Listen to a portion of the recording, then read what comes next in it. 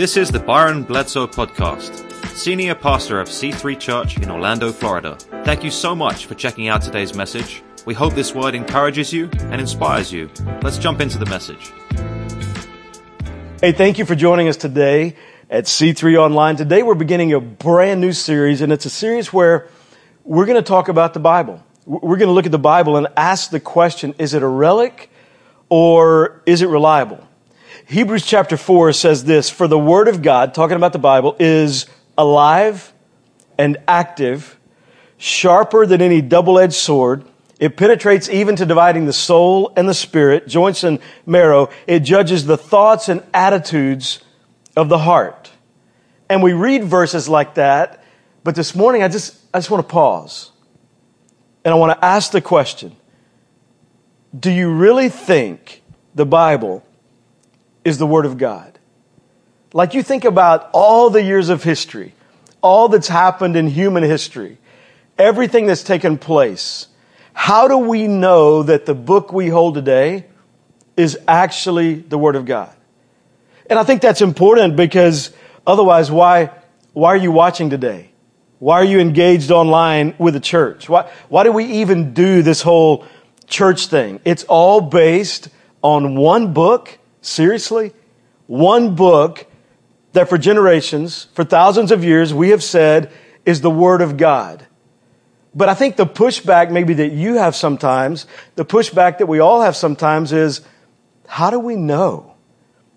I mean, do we really think that what we have today is anything close to what the original writings were? And the original writings were written by people, and we're told it was divinely inspired by God. But how do we know? And so we tend to sometimes, I think, doubt the Bible. And when we do that, have you ever noticed that people often try to prove the Bible by using the Bible? If somebody says, well, hey, how do you know the Bible's the Word of God? Well, it says in Hebrews 4:12, for the Word of... Okay, any book can make any claim it wants about itself. So how do we really know? Can we look outside the Bible? Is there any historical context that would reveal to us whether it's a relic or whether it's really reliable? So this morning, we launched with Bible, Hebrews chapter 4, but I want to go outside the Bible this morning and just today kind of just share some information from history that may help you, help me, help us discover, is this actually the Word of God? What do we have in our hands? How do we know that it's legitimate? And how do we know that from sources outside the Bible, not just taking the word for it from the Bible? And I need to tell you, this is going to feel a little bit different today because I'm going to share information. It's going to be in some ways an information dump, but a good dump. It's going to be an information dump where I'm going to share some things with you that maybe you haven't known from history, some things that I've discovered. There is voluminous research on how the Bible factors in and the history of the Bible. And I've learned so much and gleaned so much for this message from people like Josh McDowell, Chris Brown, Lee Strobel, Piper and MacArthur, Phillips, on and on. There's so much research out there. But from the beginning of human time, there has been and has traveled throughout history a lie. And the same lie has been told over and over and over again because this lie works. And there's some lies that I think maybe we've bought into and believed without even recognize it. This is the lie that we're told. It's what feeds our doubts. It's what leads our thoughts. And the lie is this: God's Word, if it is that, can't really be trusted. From the beginning in the garden, the enemy approaches Eve, and what he says to Eve is simply, God didn't really say that, did he? God didn't really say you can't eat the fruit. God didn't mean that. And so that wrestling that we have of, I don't know that it can be trusted. I don't think it's actual. I don't think it's legitimate, has been a question that's been asked and a lie that's been told from the beginning of time. We also tend to struggle when it comes to the Bible because we're told the Bible we have today is completely different than what was originally written. It's not even the same. I remember when I was in first grade, Miss Fisher's class, one of the greatest teachers ever. I remember the day I was introduced to this game, and you may be familiar with this game, where we were all around the perimeter of the classroom. And Miss Fisher whispered a phrase into the first student's ear, and then it would be passed all the way around the room. And I don't remember what the phrase was. I don't remember where I was in the line. What I remember is the phrase that the last person that heard it said was completely different than what Miss Fisher had originally said. Now, if we can't get one phrase around a room of 20 students in a matter of a few minutes, how in the world are we supposed to believe that the Bible is the same as it was thousands of years ago? And why in the world, because of that, would I base my life on it? Why would I base my priorities on it? Why would I believe it could enhance my relationships or build my finances or help me in parenting my kids? Living in 2021, why would I base my life on an old book that's probably not even the same as when it was written? Not to mention, I'm not trying to pile on, but there's also the issue that the Bible, we're told, is full of contradictions. The Bible doesn't even believe the Bible. How do we know, even though it has some helpful teaching and there are some good morals we can glean from it and some good examples we can live by, we can definitely learn some things, but doesn't it contradict itself? And so learn from it, yes. Teachings and examples, yes. But am I really supposed to believe it's the Word of God when it doesn't even agree with itself a lot of time? For example, there's that passage in Luke that says that 2 blind men came to Jesus. And in Mark, talking about the same story, Mark says it was 1 blind man. But wait a second. Mark is a common guy. Luke is a doctor. He's very analytical. They're both recording the same event from different perspectives. Could it be that Mark was focused on one guy and not focused on the other when Luke was focusing on both guys? I don't know, but I do know this. Over 40 authors, over a period of 1,500 years, written in 3 languages from 3 continents, and all we've got really for the big contradiction is 2 guys, not one? If 40 authors had written for hundreds of years from different places about the game tic-tac-toe, if they had written about that game, it's a pretty simple game. It'd probably be fairly consistent. We would have all the basic information. There wouldn't be much variance from one author to another. But the Bible is not that simple. The Bible deals with the complex. It deals with our thoughts and our realities, the motivations, our attitudes behind our actions and how we live. It deals with the issues of life. When it comes to the Bible, there's nothing basic here.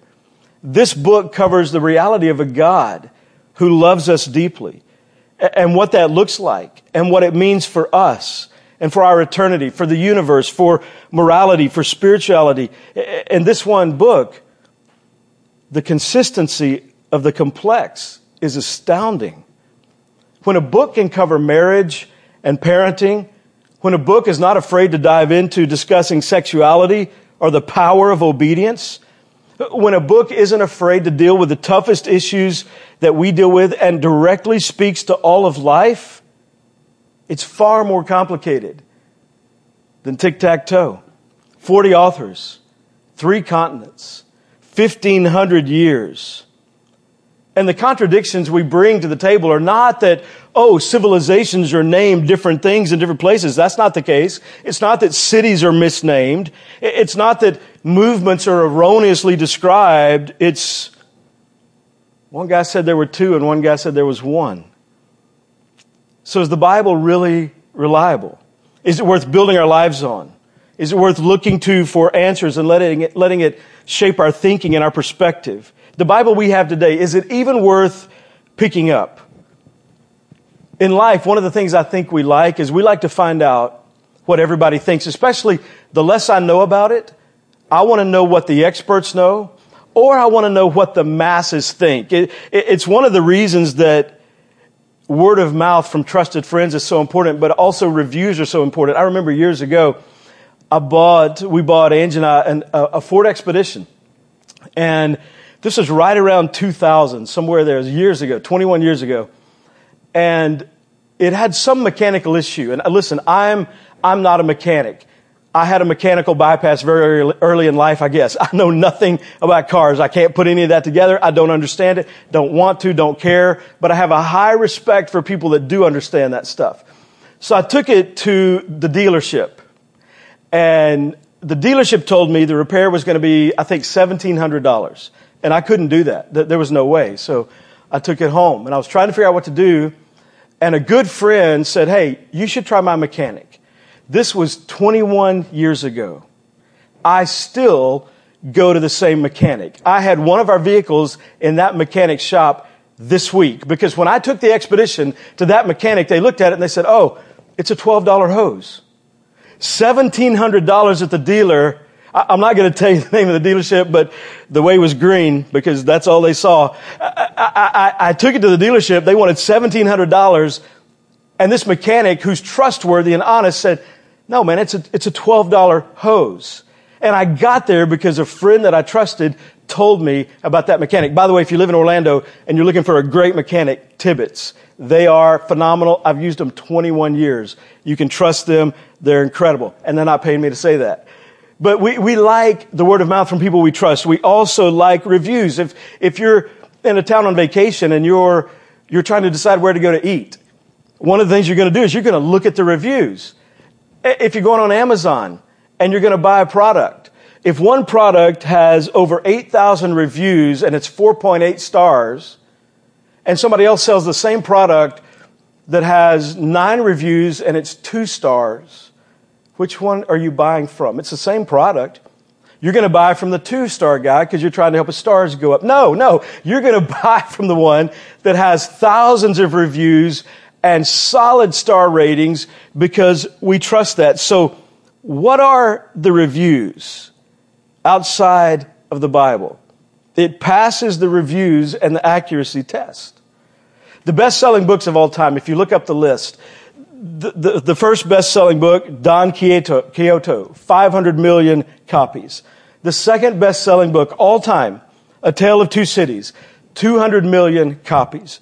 The third selling book of all time, Lord of the Rings, 150 million copies. The fourth, Harry Potter and the Sorcerer's Stone, 107 million copies. The fifth, The Hobbit, 100 million copies.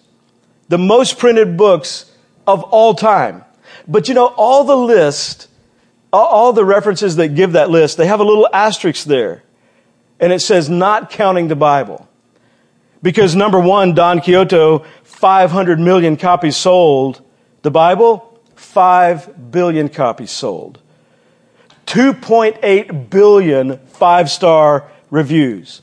Almost 1/3 of the planet today calls themselves Christ followers that believe the Bible, lean into their faith, trusting that the Bible is in fact the Word of God. This one book, the Bible, has been the most controversial, the most questioned, the most believed, the most scrutinized, and the most lived by book in all of history. Those are overwhelming numbers. Don Quixote, 500 million. Way to go. You're on the way maybe to 5 billion. You're not even close, though, to how many the Bible has sold. But those overwhelming numbers, they're not enough to convince us. How do we know it's real? How do we know it's actually true? How do I know in the scramble and the hustle of life and everything we're navigating today, how do I know I can really base my life on this book? In the summer of 1932, Arch Ward was the editor for the Chicago Tribune, and he had this column that he would run every week. And the column was simple. It basically was about baseball. At that time, baseball was at its height. It was America's pastime. And in this column, you could pick your baseball team, and the column would decide, okay, if you could pick the 9 best players to be on your team, who would it be? And he would evaluate different players, and he would analyze the game and get all the statistics. And he just had this simple, basic column where he would debate who's the best. It was sort of the first of fantasy sports. And it would become what people would talk about. in restaurants, but people would talk about at work, that this column, do you agree with the pick? Do you not agree with the pick? In the 1920s, baseball was huge.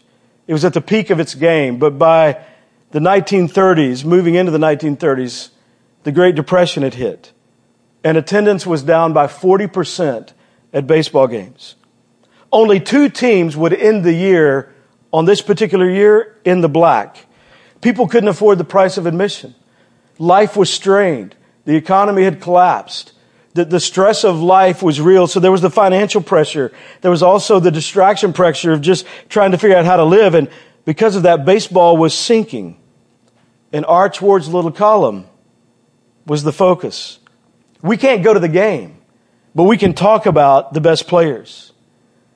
In 1933, the mayor of Chicago knew that the World's Fair was coming to Chicago, and he wanted to do something big. He wanted to do something, some type of sporting event that would capture people's attention, that would give them a pastime for a moment to distract from all the stress and everything that was taking place. And Arch Ward had an idea, and he gave the mayor of Chicago the idea, and they contacted Major Baseball, and they said, let's get the best of the American League and the best of the National League and have a game of the best against the best. Today we know it as the All-Star Game. But back then it began as just a one-time event trying to create some excitement about baseball, which was sinking at the time. The teams were voted on and they were selected. It was the best of the best. But there was one man. There was one man who was invited not because of his skill. There was one man who was invited not because of how great he was. He was invited because of how great he had been. Just because of his name. Babe Ruth. He had 20 years into his career at this point, and now it was nothing like it had been, but just the name Babe Ruth. Even though he wasn't who he used to be and he didn't have the ability he used to have, they knew people would pay to come and see him and all the other greats. They thought if he's there, people will do what they need to buy the tickets, but also if he's there, newspapers around the country will start to talk about baseball again. At that game in the first inning, Babe Ruth struck out.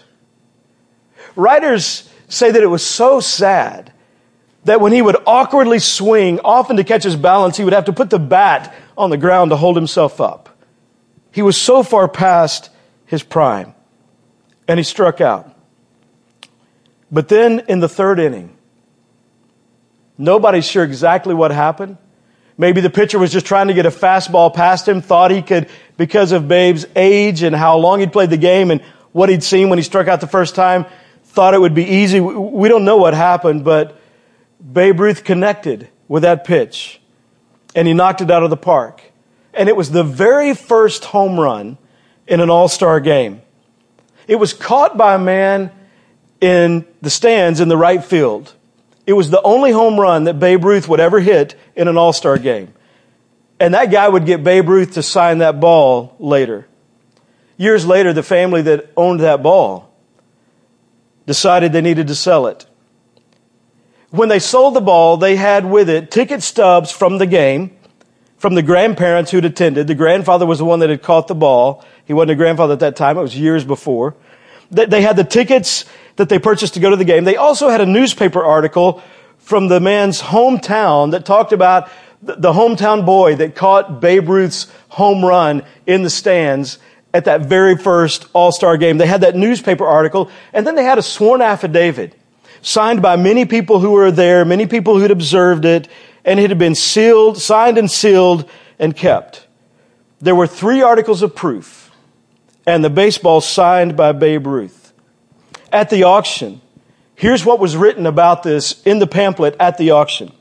Simply incredible rarity, which is without question the most documented home run baseball of significance ever to be seen, held, or offered at a public auction. Major League Baseball said this type of documentation for something this old, something before the 1950s, is unheard of. You don't find things from the 1930s with 3 pieces of documentation that go with it. The bidding started for that baseball at $50,000, and the bidding finished, and the baseball sold at $815,000. Not just because of a ball with a signature, but because of 3 pieces of documentation that the experts said was overwhelming evidence. That family had no idea what they had in their hands. Do we have any idea what we really have in our hands?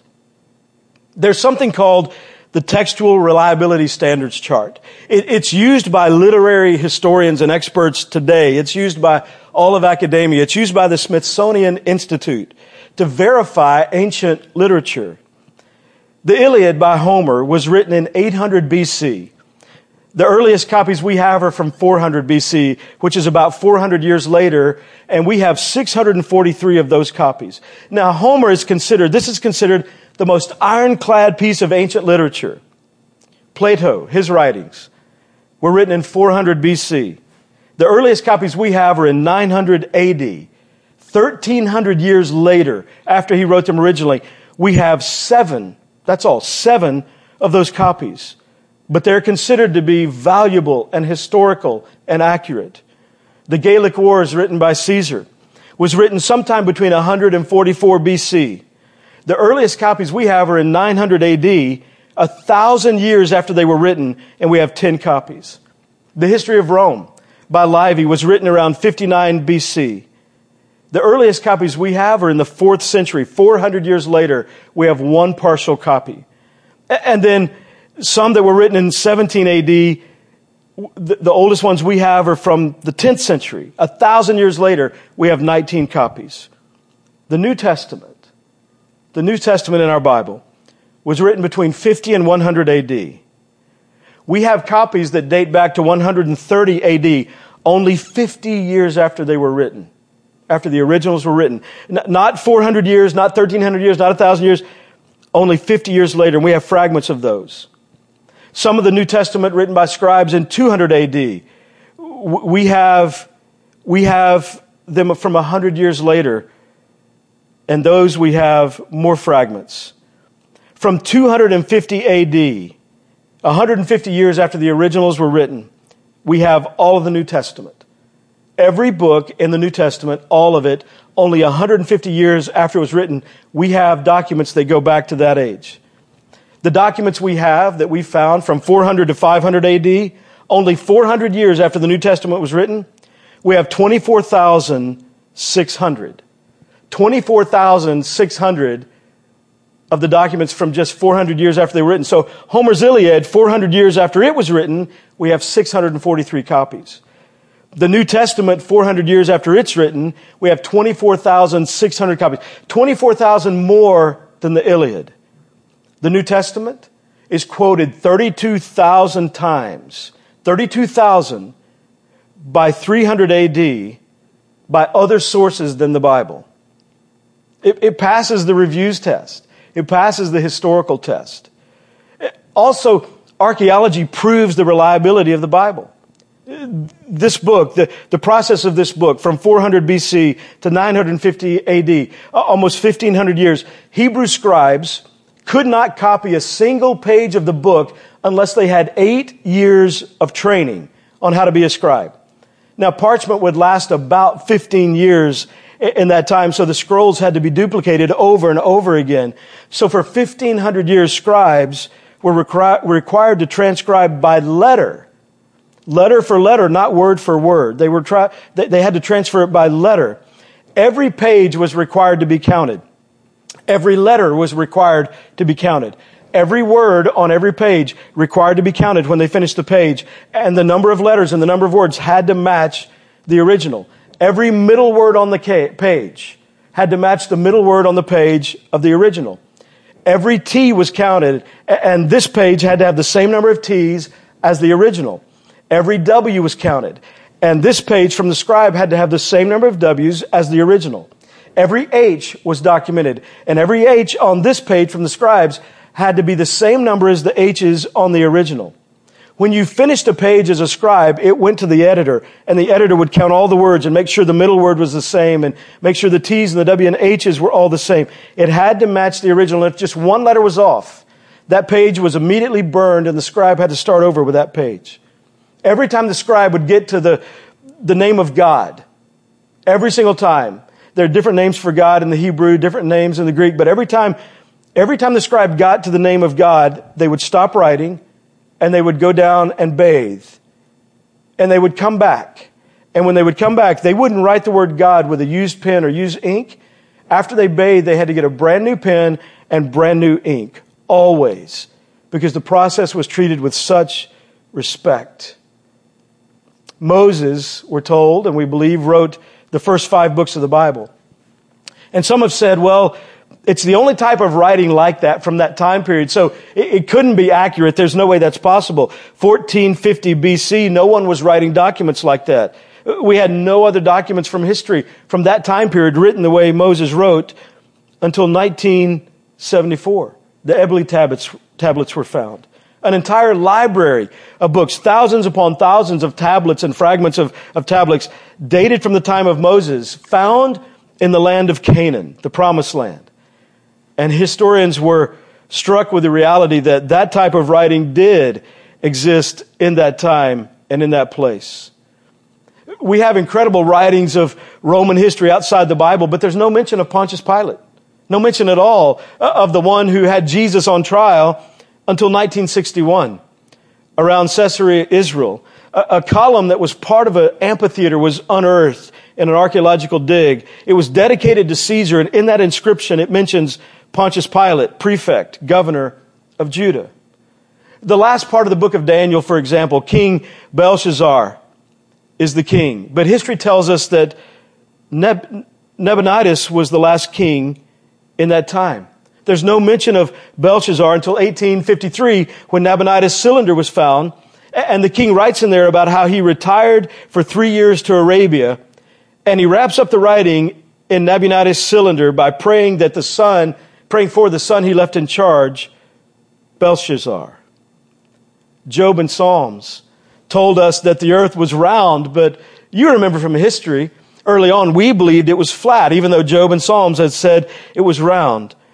Job and Psalms taught us that our planet hangs suspended in the universe, but early scholars, the smartest in society, knew that that was ridiculous. They thought our planet is far too big to hang in the universe. It must rest or stand on something, until we discovered that our planet does in fact suspend in the universe, resting on nothing and held in place only by gravitational pull.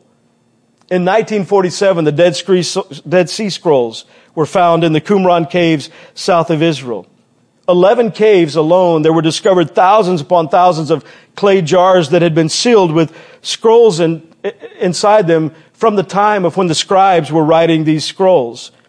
Every single book in the Old Testament was unearthed in 1947, and all of them predated 125 BC. One of those books, the book of Isaiah, the scroll was 24 feet long. Isaiah 53, for example, has 166 words in it. And from the scroll that was found 125 BC until now, almost 2,100 years later, what you have in your hand today in that scroll, there are 17 letters different.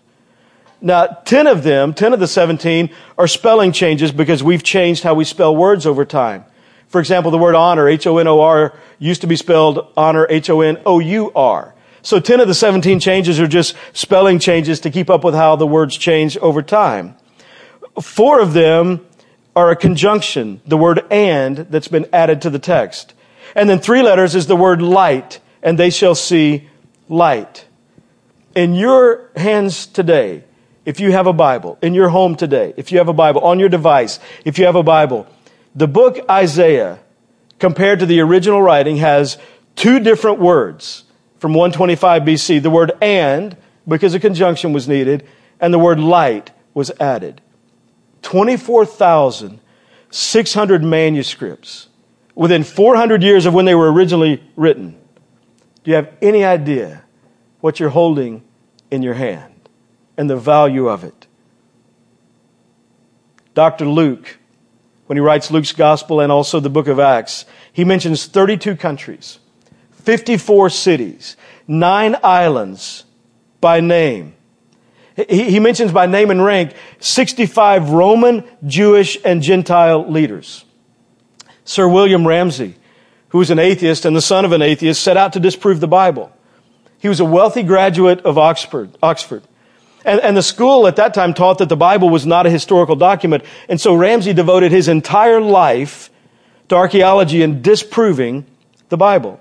He started with the writings of Luke, and he went to the Holy Land to set out to disprove the book of Acts. And through what he found, he was astounded at the accuracy that Luke wrote with. In the end, he declared literally, Luke is a historian of first rank. Not merely are his statements fact and trustworthy, but this author should be placed alongside the very greatest of historians. Luke's history is unsurpassed in respect to its trustworthiness.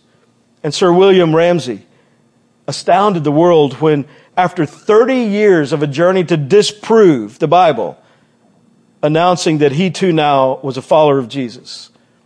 Because the archaeological evidence he devoted his life to, and what he discovered just from looking at just one of the books, the book of Acts, in all the Bible. Do you have any idea what you hold in your hand? There's so much more. The Bible is absolutely reliable. And over the next couple of weeks, we're going to continue this series, and we're going to dig in more, and we're going to discover why we should base our life on it and what it means. But maybe right now today, you've heard enough, you know enough, and there's something inside you that says, man, I need a relationship with God. Man, I got it. I want to know Jesus in a personal way. If that's where you are, I want to invite you to pray with me. If you just bow your heads and close your eyes just for a moment and pray this simple prayer. You can pray it out loud or you can pray it in the quietness of your heart. Matthew 6, the Bible tells us Jesus knows our thoughts. So just pray this prayer. Dear God, I know that I need you. Jesus, please come into my life. Please forgive my sin. As best I know how, I give my life to you. In Jesus' name, amen. Hey, if you just prayed that prayer, I would love to know that. I want to invite you to just grab your phone and shoot me a text. And just send your first name. That's all, your first name. Because I would love to be able to pray for you by name today and throughout this week. I'll get the list of names this afternoon. I would love to be able to pray for you by name. Just shoot me a text, your first name, to 407-487-8311. I also want to be able to send you a free gift. So shoot me the text so I can be praying for you and so we can get that free gift to you. Hey, thanks so much for joining us today. We hope this message encouraged you and inspired you. Would you share it with someone that you're connected with? And also, if you want to be a part of supporting this incredible life-giving movement, you can text C3 Orlando to 77977. You can also go to our safe and secure giving website at givec3.cc. Listen, we love you guys. We're praying for you. We'll see you next week.